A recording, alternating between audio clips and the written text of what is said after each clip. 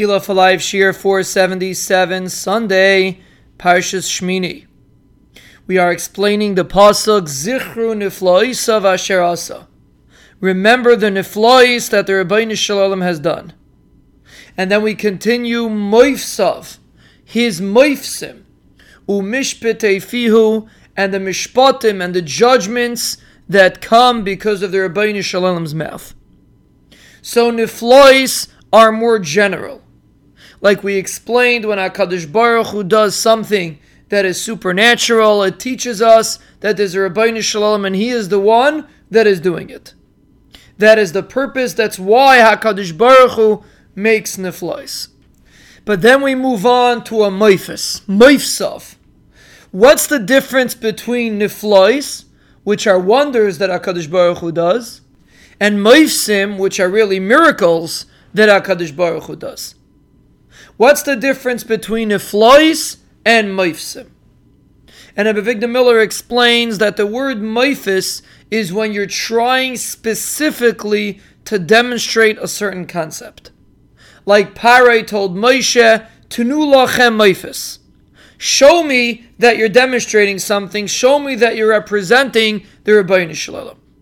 That's what a Moifis is. So the Rebbeinu Shalom sometimes makes Niflois. And again, the purpose of Niflois is also to realize HaKadosh Baruch Hu's greatness. But sometimes HaKadosh Baruch Hu will make a Moifis to teach us a concept, to teach us about HaKadosh Baruch Hu's control, to teach us about Hashgacha Pratis, like by Yetzias Mitzrayim.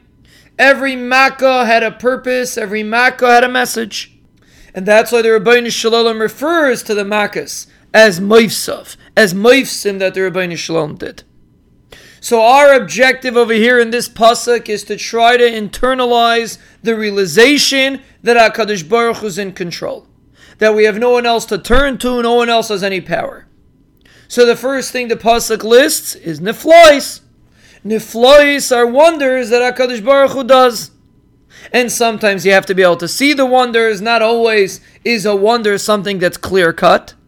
For example, the wonders that go on in the world, the wonders that go on in your body, they're also Niflois, but you don't necessarily see it. But then there's a Moifis. A Moifis is Nisim that the Rebbeinu Shalom makes to clearly articulate a certain message. And we generally do not see Moifsim. Moifsim were specifically by Yetzias Mitzrayim. The reason why we don't see Moifsim is because we live in a time of Hester Panim. The Rebbeinu Shalom wants us to figure it out on our own, so to speak. But rather we should remind ourselves of the Moifsim that the Rebbeinu Shalom has done in Yetzias Mitzrayim in the earlier generations. And try to internalize the concepts of those Moifsim.